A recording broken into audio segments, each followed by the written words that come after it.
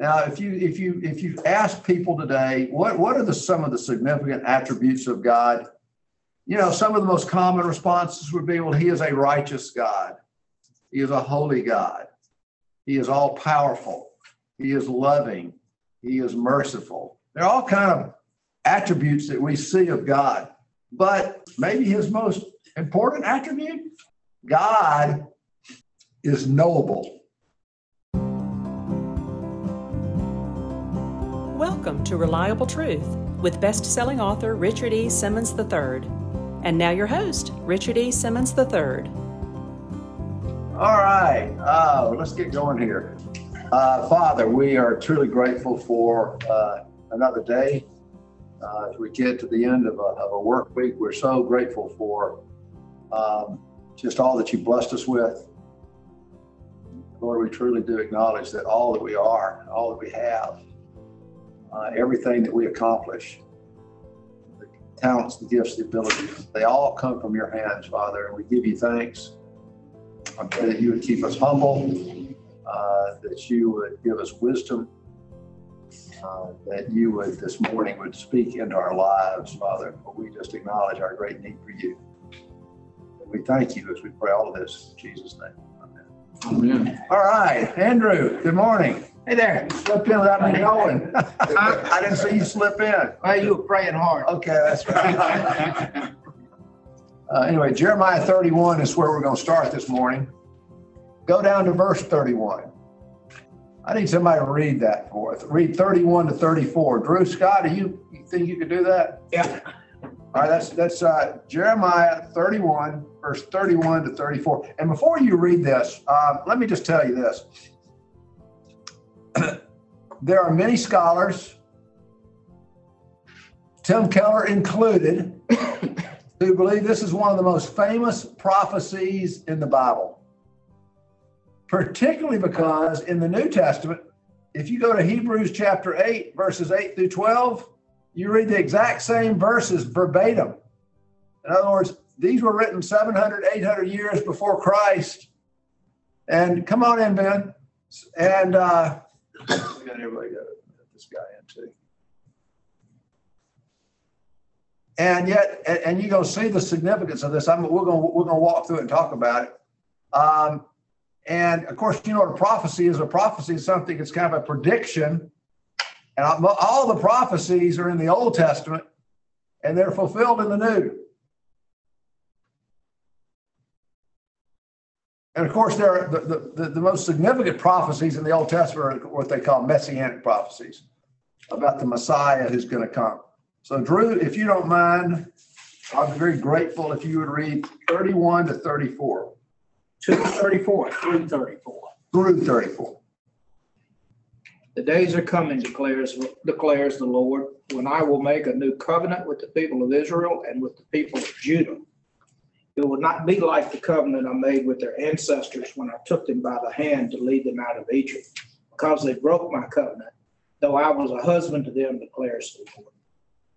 This is the covenant I will make with the people of Israel after that time, declares the Lord. I will put my law in their minds. I will write it on their hearts. I will be their God, and they will be my people. No longer will they teach their neighbor or say to one another, know the Lord, because they will all know me, from the least of them to the greatest, declares the Lord. For I will forgive them their wickedness, and I will remember their sins no more. Thank you. Guys, there's a lot in here. In fact, I'll be honest, we've run over every time this week. I'm going to try to get us out here by 8. But let's just kind of wade into it. What we learn here in verse 31, he tells us that a new covenant is coming in the future. And we'll talk about covenants in a minute. Which, if that's true, then that means the current covenant is a different covenant, which we now call the Old Covenant. We have a new covenant and we have an old covenant. And in 33 and 34, he said, how will God in the future? He says, I'm going to put my law. I'm not doing this right now, but in the future, I'm going to put the law in their minds and I'm going to write it on their hearts. Now, how do you do that? Well, the Apostle Paul gives us an insight into that. When he's in 2 Corinthians chapter 3, in verse 2, it says, "You are our letter, written in our hearts, known and read by all men, being manifested that you are a letter of Christ. You are cared for by us." Listen to this. It says, "Written not with ink, but with the Spirit of the living God." And it's not written on tablets of stone, but it's written on your heart. He calls it the tablets of human hearts. So right there, 2 Corinthians 3:3. 3, 2, and 3. 2 Corinthians 3, 2, and 3. Now, I'm sure that those that listened to Jeremiah's words didn't get this. They didn't know about the Holy Spirit that would be coming in the future. But that's what he's referring to. And this is a huge deal, guys. Remember, the Holy Spirit is not really unleashed until Pentecost, Acts chapter 2. And so he's talking about something that they're really is kind of foreign to them. Now, the Holy Spirit was present in the Old Testament. You'll read about the Spirit of God sometimes in the Old Testament, but he wasn't prevalent. He was kind of in the background. And then remember, when Jesus comes along, he says several times, "It's to your advantage that I leave, because when I leave, the Father's going to send the Spirit." And so Jeremiah is telling this hundreds of years before it happens, a new covenant is coming. And we understand it because we live under the new covenant. And then in verse 34, which we're going to spend a good bit of time on in verse 34, as we really get to see one of the most significant attributes of God. Now, if you ask people today, what are some of the significant attributes of God? You know, some of the most common responses would be, well, he is a righteous God. He is a holy God. He is all powerful. He is loving. He is merciful. They're all kind of attributes that we see of God. He's a just God. But I don't think many people think about this attribute that I want to throw out on the table, that I think maybe, as far as we're concerned, maybe his most important attribute, one of them. And this attribute that I'm referring to, which he refers to in Jeremiah speaks of in 34, God is knowable. I ask you to think about that. He's not a God that's hidden. He wants to be known. He reveals himself so that he can be known. And this scripture, this prophecy, is considered the classic text on knowing God. But before we talk about that and really look at that, I think it would be worth talking about this covenant that God had with Israel. I think it's worth doing. And let's talk about a covenant. Most people think a covenant is kind of a promise, which it is, but it's really much more, as used in the Bible, it's much more significant than that. And let me tell you what I mean. A covenant, as God speaks of a covenant in the Bible, it's a relationship based on a legal commitment. Now, if you look at verse 32, it says, God says, "I was a husband to the Jewish people." Now, why does he use that terminology? A husband to the Jewish people. Basically, it's a human analogy, because I think everybody has a good understanding, or has an understanding, maybe not good. Everybody has an understanding of marriage.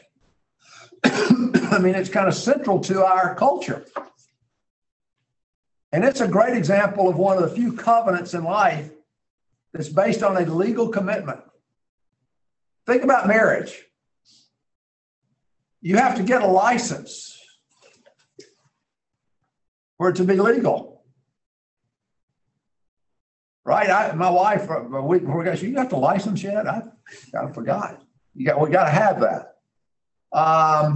You have to have somebody that has the legal authority to marry you.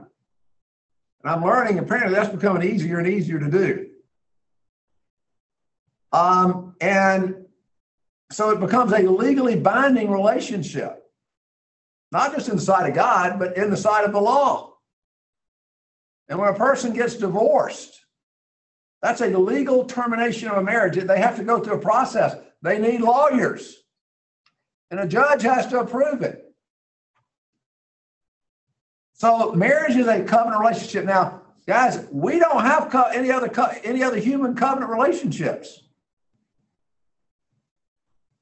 Mike Graham and I have been friends for 60-something years. We go back that far. But we don't have a covenant relationship. You don't have a covenant relationship with your kids. You have they're important, but it says they're going to leave you and they're going to enter into their own covenant relationship. And then God makes a covenant with the people of Israel. And he made this covenant when he brought them out of Egypt. And he appears to the people in the Old Testament through what theologians call theophanies. In other words, which means God in the Old Testament, he manifested himself miraculously. You got the burning bush, you got the pillars of fire, you got the parting of the Red Sea. And God spoke to the people through Moses. He gave them the law through Moses. The people approached him. They couldn't go directly to him. They had to go through the temple, through the high priest. And this was the covenant that God made with them. I will be your God. I will fulfill my responsibilities. But you have to, I'm looking to you to, as part of the covenant, to serve me, to love me, to obey me.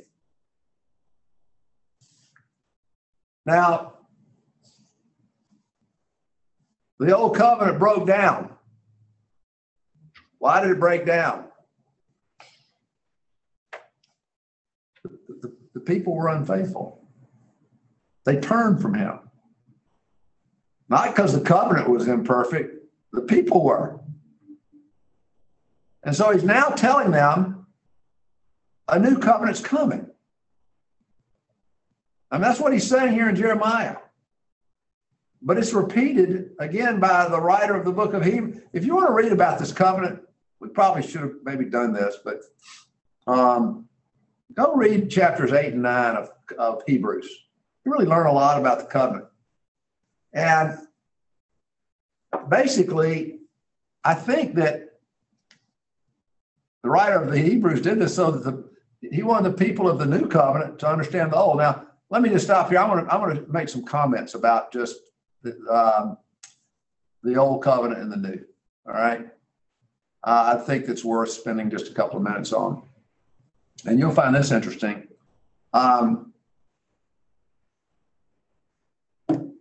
When you see the word testament, like the Old Testament, the word testament is another word for covenant.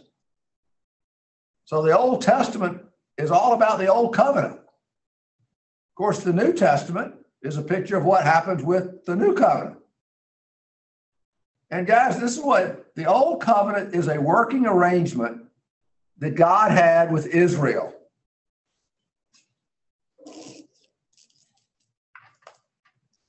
And he had chosen them to have a special relationship, right? They were his, what, quote, chosen people. And he took a few patriarchs, Abraham and Isaac and Jacob, and from them, all their descendants kind of flowed from those three men and their families. And they created this great nation. And he gave them land, a specific place for them to live, Canaan, which of course is the huge area which we call the Promised Land. And he gave them his law to live by.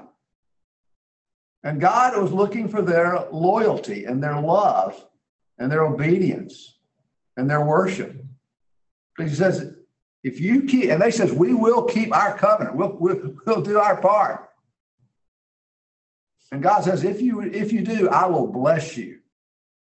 And you can read in Deuteronomy about how he intended to bless them in the promised land and how he did bless them. But this is important to know. Like, this is really at the heart of kind of what we'll be talking a little bit about today. There's a lot to talk about today, guys. But God established also for the people a sacrificial system because sin had entered the world. They were sinners, just like we are. But in this system, they sacrificed animals. In other words, really what happened, they shed the blood of animals. That was the main thing. And so what it allowed them to do, guys, was to be cleansed, hear this, temporarily. It was called atonement. It covered their sin. But we're told in the Old and New Testament, the shedding of the blood of goats and lambs and sheep and bulls, the shedding of that blood cannot completely deliver us and really eradicate our sin. In essence, the people in the Old Testament were looking to the Messiah to do that. That would be the permanent elimination of sin. And that's what he talks about here. At some point, what does he say? When he gets right down to it, he says, I'll forgive their iniquity and their sin I will remember no more. That's in the future, though. But in the interim, they had this temporary system of sacrifice. You know, one of the problems with it was they had to do it over and over and over and over and over and over and over. How often did they do it, Richard? You know, they would have these daily, they'd even, if you want daily, they would even, you could sacrifice a little dove. But there was one time a year that was just very significant. Everybody participated.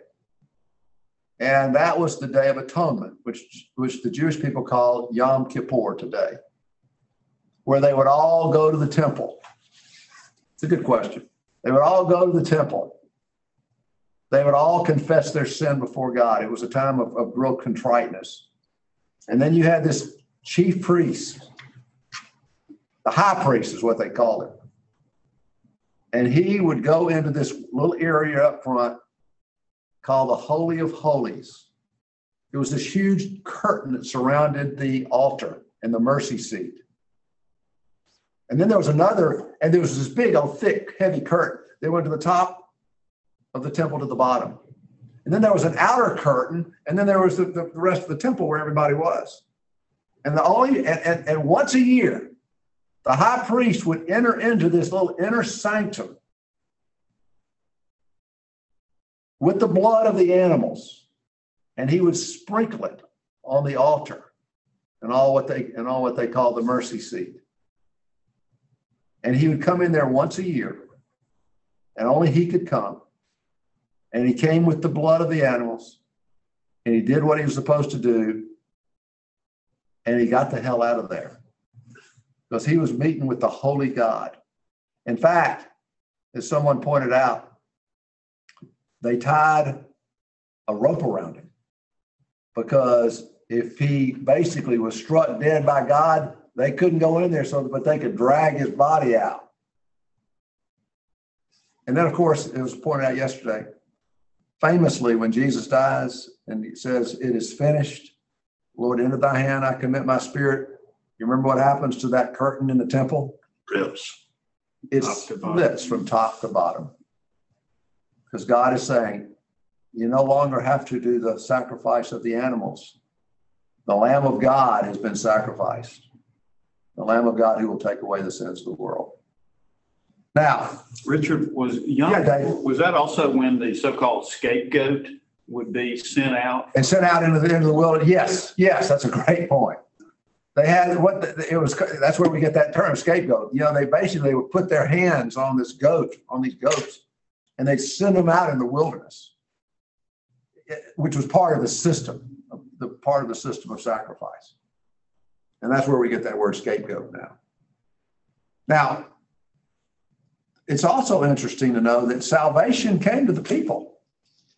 As they went through this process, their sins were temporarily covered with the knowledge that they would be permanently forgiven in the future. But their salvation came by grace. They put their faith in the system of sacrifice. Nowhere in the Bible do you see that people earn their salvation.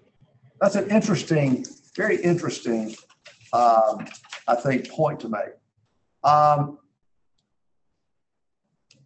But Jeremiah is telling them in these scriptures that we read, but something better is coming. The sacrificial system is going to be replaced in the future, and it was replaced immediately when Christ died on the cross. And in this new covenant, God said Israel is going to be restored. Sins will finally be forgiven permanently. And then it says this, and people will know God directly. You and I can go directly to God through Jesus. We don't need to go into a temple. We don't need a high priest.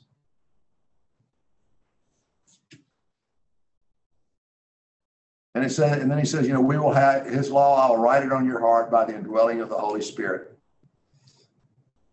Now, let me stop here. Comment or questions? Any of you guys? We got a big Zoom crowd this morning. Any of you Zoomers got anything you want to say or ask? Richard. Yo. Yes. He says, I will make a new covenant with the people of Israel and with the people of Judah. Right. What's the distinction, and who all is that covering? There were two. Basically, this is what he was talking about when the nation had been divided into two. You had Judah and Israel. So they're all Jews. And is that the only people that he's got the new covenant with? Right. Now, just so you'll know, if you say you're a pagan, you can convert to Judaism. I mean, most people don't know that. They think you got to be born into Jude, and you have to be born a Jew. That's not right. You can convert to Judaism, and a lot of people did. In fact, if you read, when you read like in Daniel, I think there are a lot of converts when you see the incredible movement of God. Any other questions? Good question, Dave. Richard, I think it's important to know that knowing God is with your heart.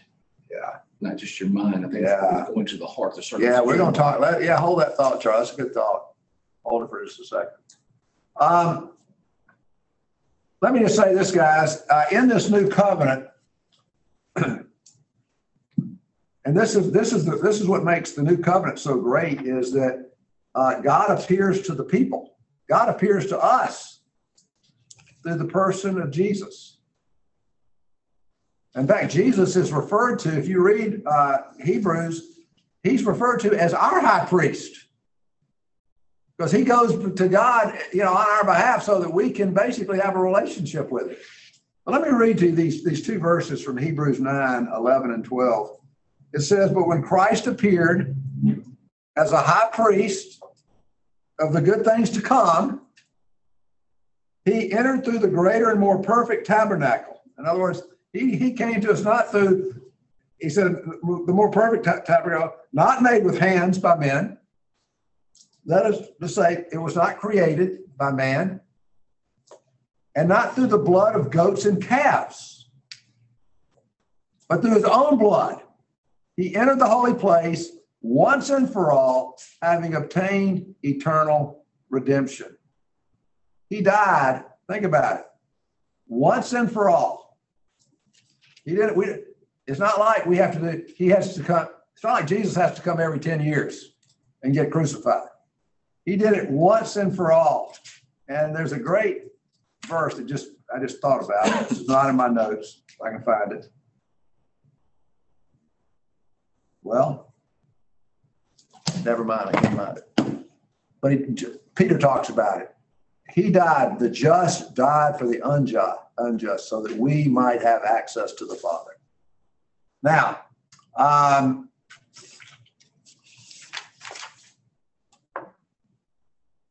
and this is crucial. This is crucial. we're going to kind of move in a different direction. What God is saying in Jeremiah, guys, is that, and we're the beneficiaries of this. We weren't living back then with the idea that, well, we're not going to get to experience this. We're here. We're in the middle of the new covenant. And God is saying there's going to be a revolutionized relationship that you can have with me in the future. And in this new covenant, he says, a Christian, therefore, is someone who will know God directly. But let me emphasize the word know.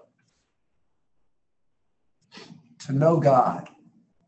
Guys, I really believe in one sense, if you ask me today, or let's say we asked anybody today. In fact, this would be, we're not going to do this, but it would be interesting if I said, all right, everybody get out a piece of paper, get your pen out, and I want you to write for me, what is a Christian? Give me your definition of a Christian. Now, we might get all kind of answers that are all correct. But I think one of the best answers would be a Christian is someone who has a personal relationship with God, with Christ. He knows him. And we'll talk in a minute about knowing him. Charlie made a great point. It's more than just the head, it's the heart. And I'm glad you said that. I didn't use that terminology, but it's right. But listen to this. You know, I think this can be easily glossed over. Jesus, in his high priestly prayer to the Father, in John 17, he's just moments from being taken. And he's praying to God. And he says, Father, the hour has come, glorify the Son, that thy Son might glorify thee. And in verse 3, he says, Lord, this is eternal life.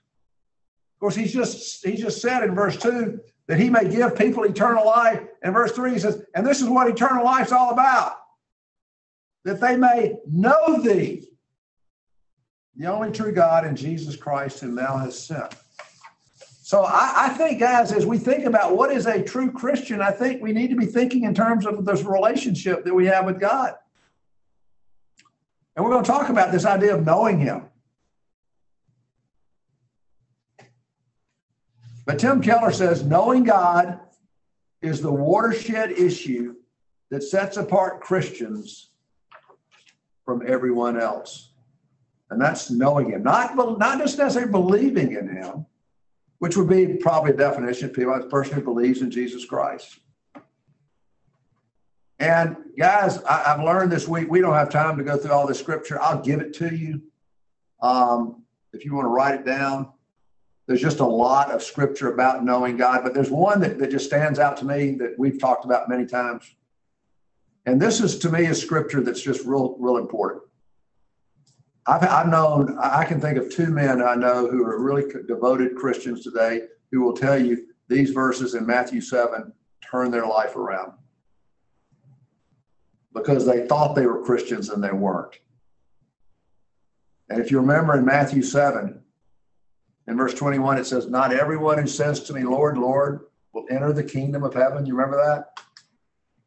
And Jesus says, on that day, on the judgment day, there go many people who are going to start arguing with God and say, you mean I'm not in? They're going to say, but Lord, I cast out demons in your name. Lord, I did many wonderful works. I did them in your name. Lord, and remember what Jesus says too? What he's going to say to them? Depart from me. What? I never knew you. That just strikes me powerfully. It's this idea of knowing God.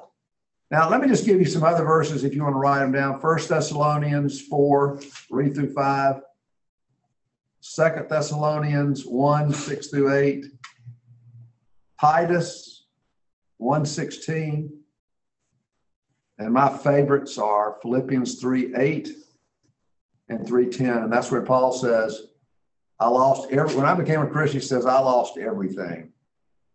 But everything I lost is rubbish when you compare it with the incredible value of knowing Christ Jesus, my Lord.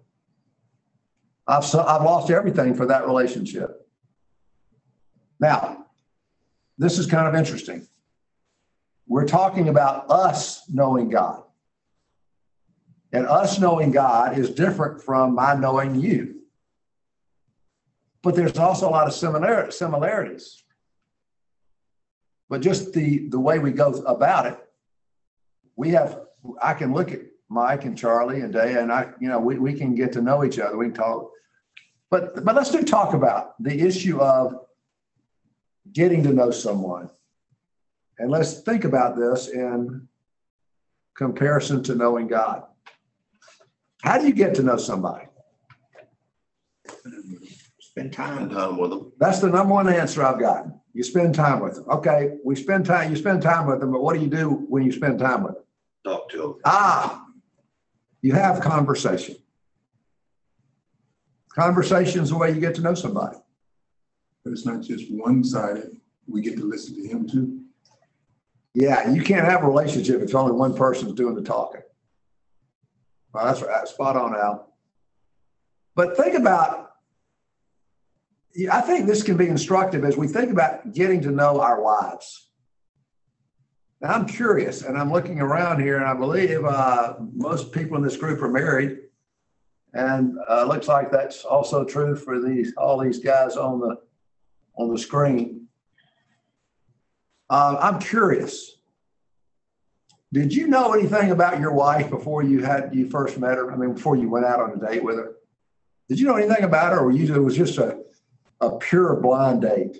I've had a number of it. Did you know your wife before you went out with her, Charlie? Nope. I knew a few things about my wife, but we had never had a conversation.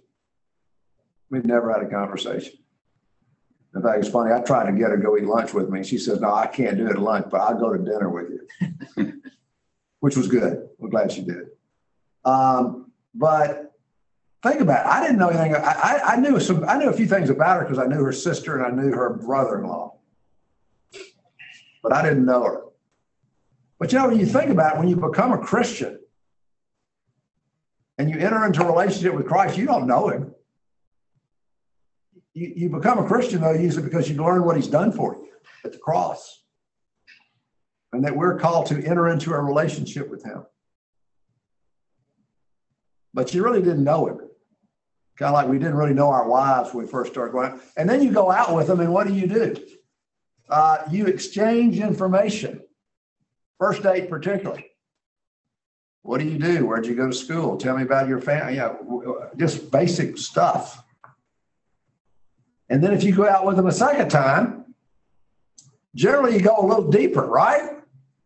You ask a little deeper questions because you already kind of know a lot of what's on the surface. And then you go out with them again. And what happens over time?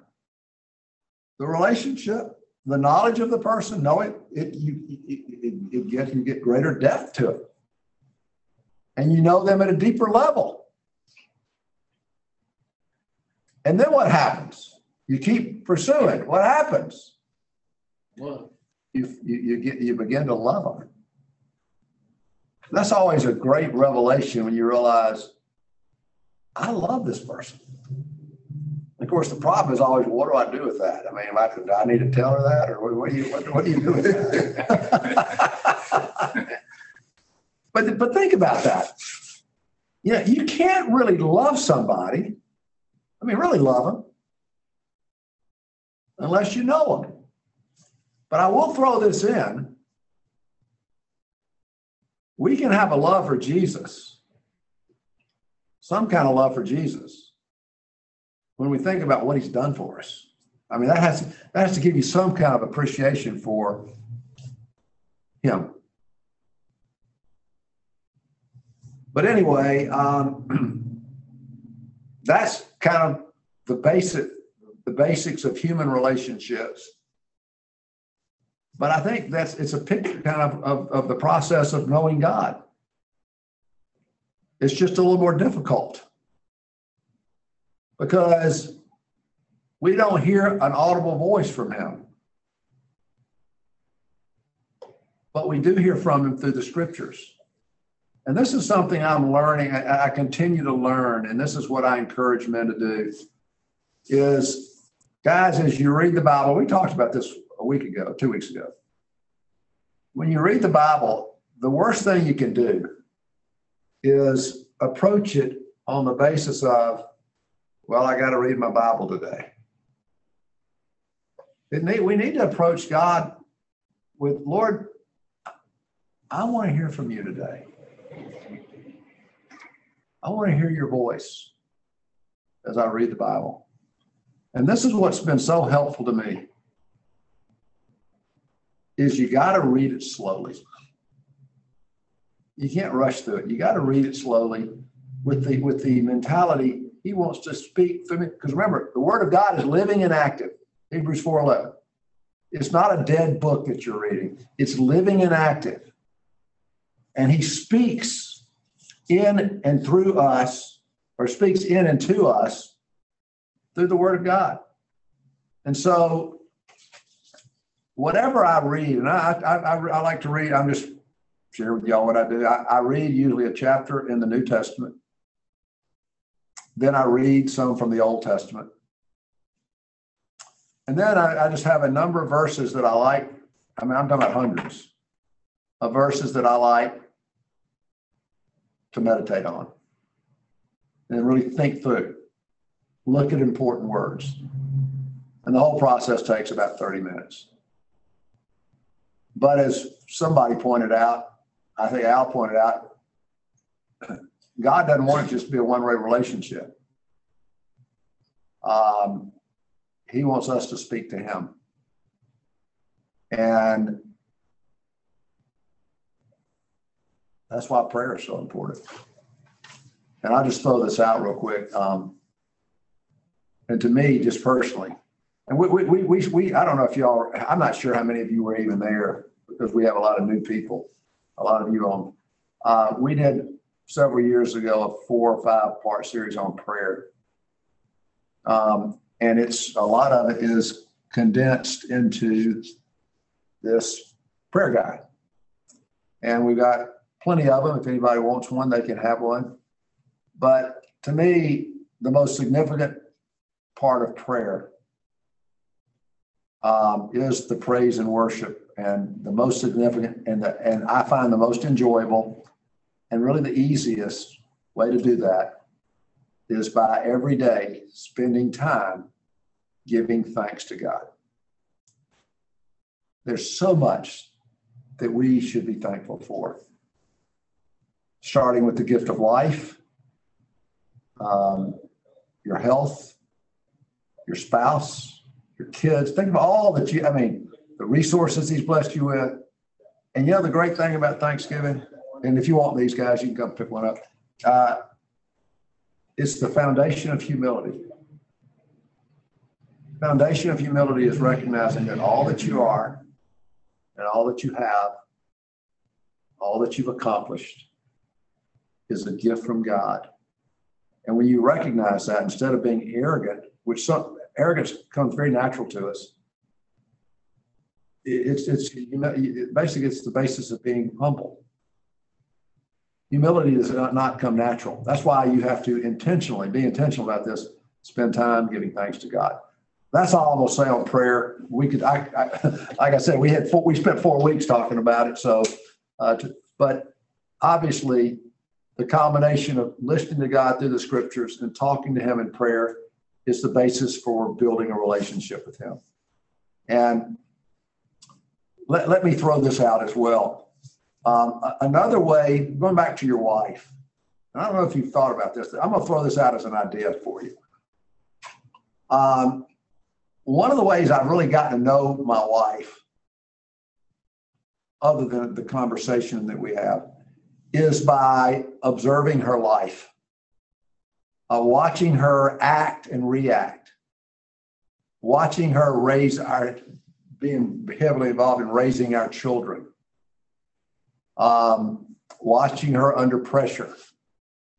And same thing for her with me.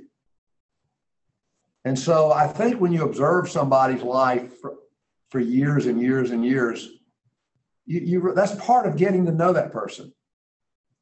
And the reason I share that is I think it's important that we really observe God, because I think we can learn something about him. And let me tell you what I mean. One of my favorite verses in Hebrews, really in the Bible, is I love Hebrews 1:3.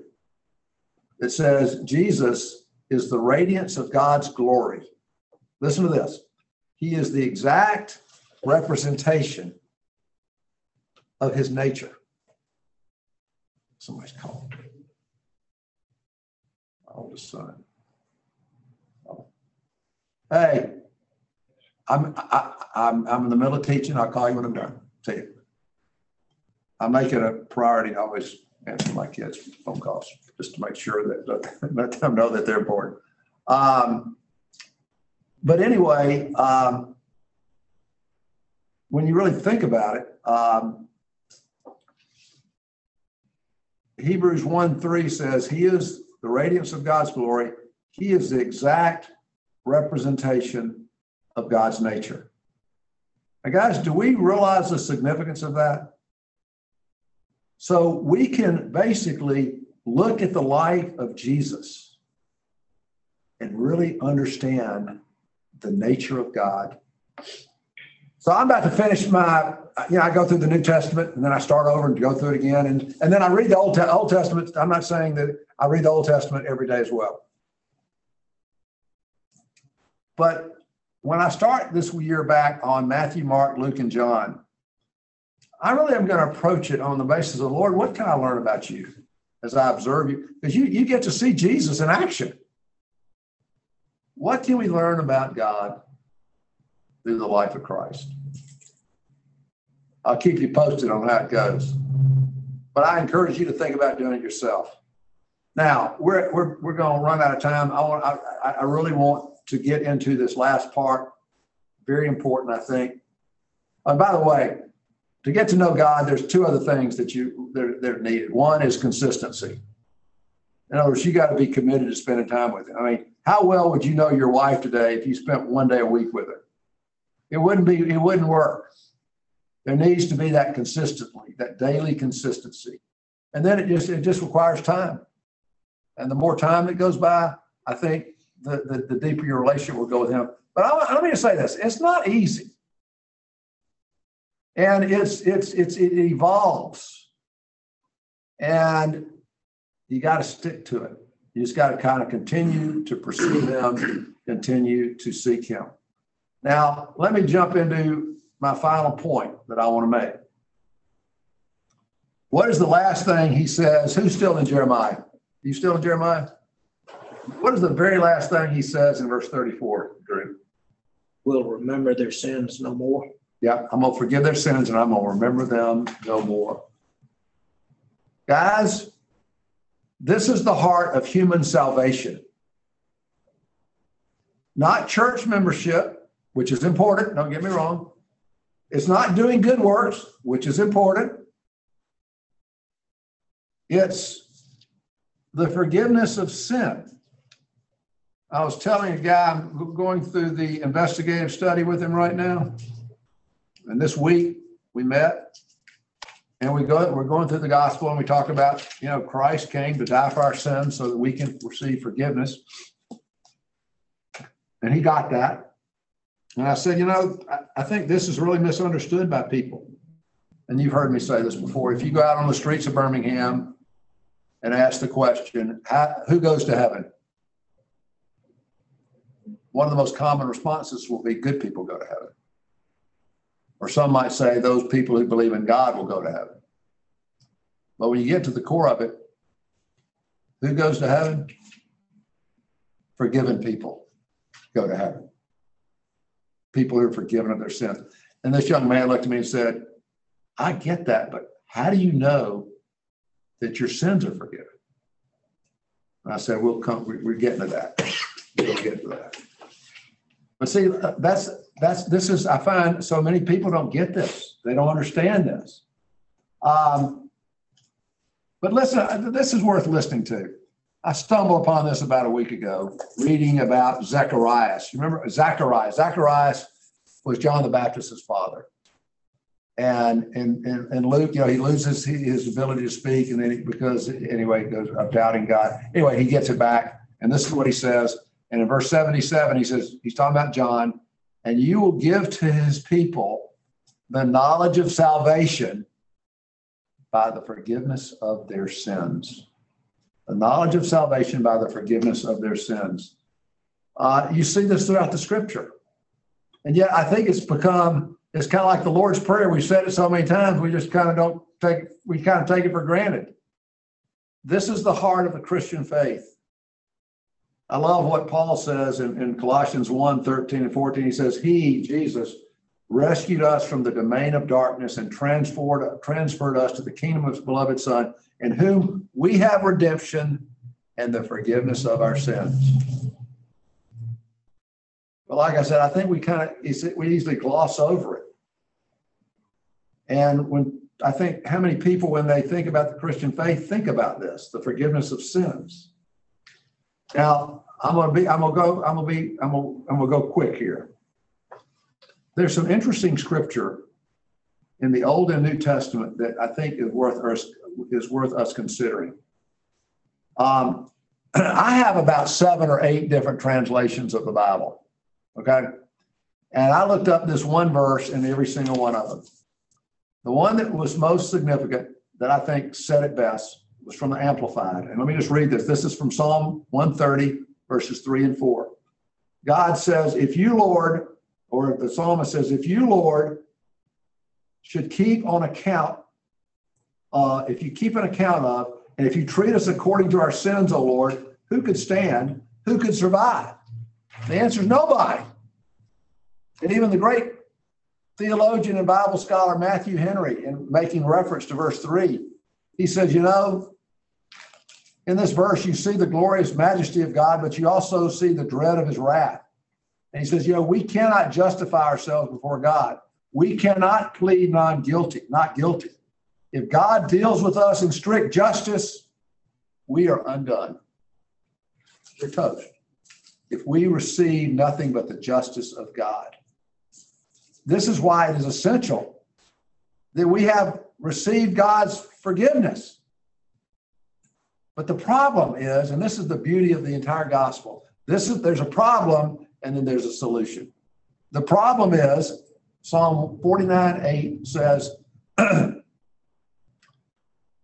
redemption of a man's soul is very costly. The redemption of your soul, which leads to the forgiveness of your sin, it's very costly. Guys, and you and I don't have the resources to pay for it. And this is the beauty of the gospel. Turn, if you would, to Revelation 22. Last book of the Bible. You can't find Revelation, guys, you're in a world of hurt. Last book of the Bible, Revelation, go to chapter 22, which is the last chapter of the Bible, and go to verse 17, which is one of the last verses in the Bible. I'll give everybody a second to get there. Al, you got it? You want to read? Revelation 22, verse 17.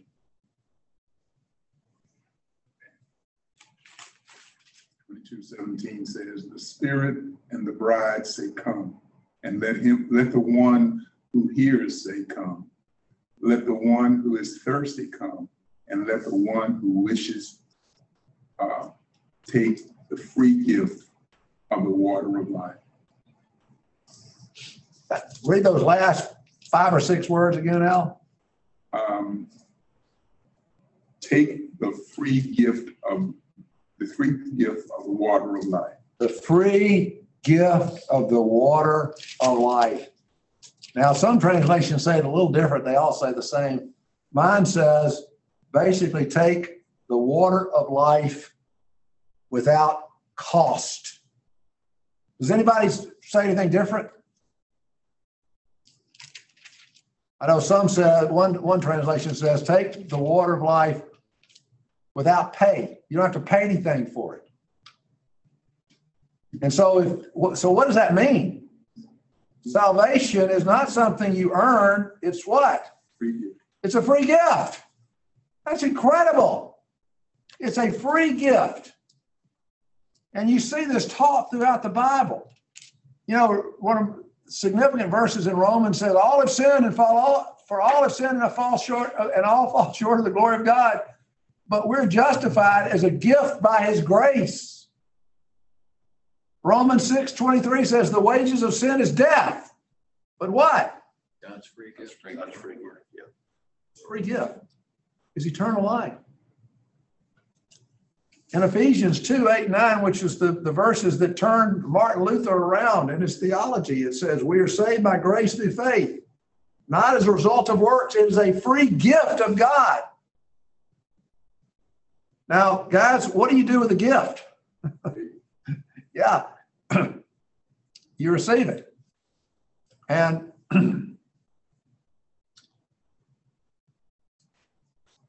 let me just say, you ever gotten a gift that you didn't want or didn't need?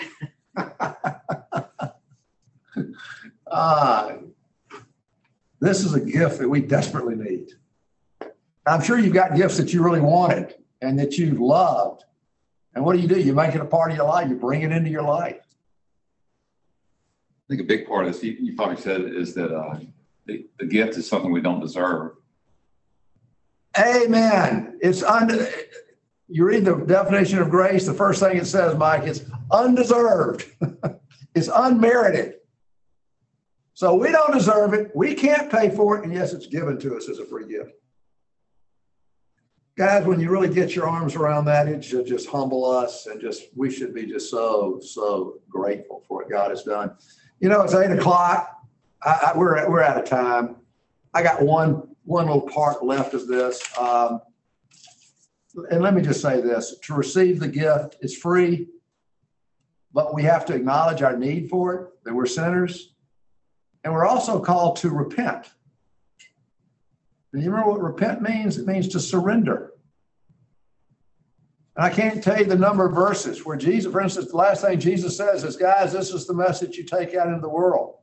Repentance for the forgiveness of sins. And repentance, going back, Charlie, you're talking about knowing God. And, you know, repentance is of the heart. You don't necessarily repent in your head, even though it starts there. But this was my problem for so many years, guys. I understood the message, and I believed it was true. I just didn't want it in the heart. And this was Romans 2:5 was true of my life. But because of your stubbornness and unrepentant heart, that was me, you're storing up wrath for yourself in the day of wrath and revelation of righteous judgment of God. And y'all have heard me share this. You know, I understood it. I believed it. I just didn't want it. And it was until I waved the white flag and surrendered that I truly became a Christian. This is a good stopping place. I had some more to share. We're just out of time. So, any final comments or questions? Anybody we need to pray for? Kathy Jacobs' family. Yeah. She was wonderful. She was an amazing person. Sure. Anybody else? Richard, Tricia Kirk. Yeah, great idea. She used to be the head of the Exceptional Foundation and just found out about a diagnosis of cancer. Yeah, she's got lung cancer, and I don't know what stage it is. Do you, David? I don't. I just heard last night when she told me, and it sounded like it spread to other areas. Okay. We'll pray for her. All right, so Mr. Jacobs' family and for Tricia. Father, thank you for just the beautiful gospel. And we thank you for the free gift that you've given us. Lord, we pray and ask that you would give us a greater appreciation for what Jesus did for us at the cross and delivering that gift to us. Help us to be humbled by that, Lord. Help us to be grateful. And we, Lord, do lift up these requests. We pray for the Jacobs family of losing their loved one, Catherine. What a wonderful woman she was. What a blessing she was to so many. Just pray that you really bless this time of celebration of her life. And we also pray for Tricia, Lord. Pray for you to be with and anoint the doctors that are working with her. We pray for healing. We particularly pray that you would give her peace, that she could just rest in you. And we thank you in advance for that. In Jesus' name. Amen. All right, guys. Hope to see y'all next week. Thank you, Richard.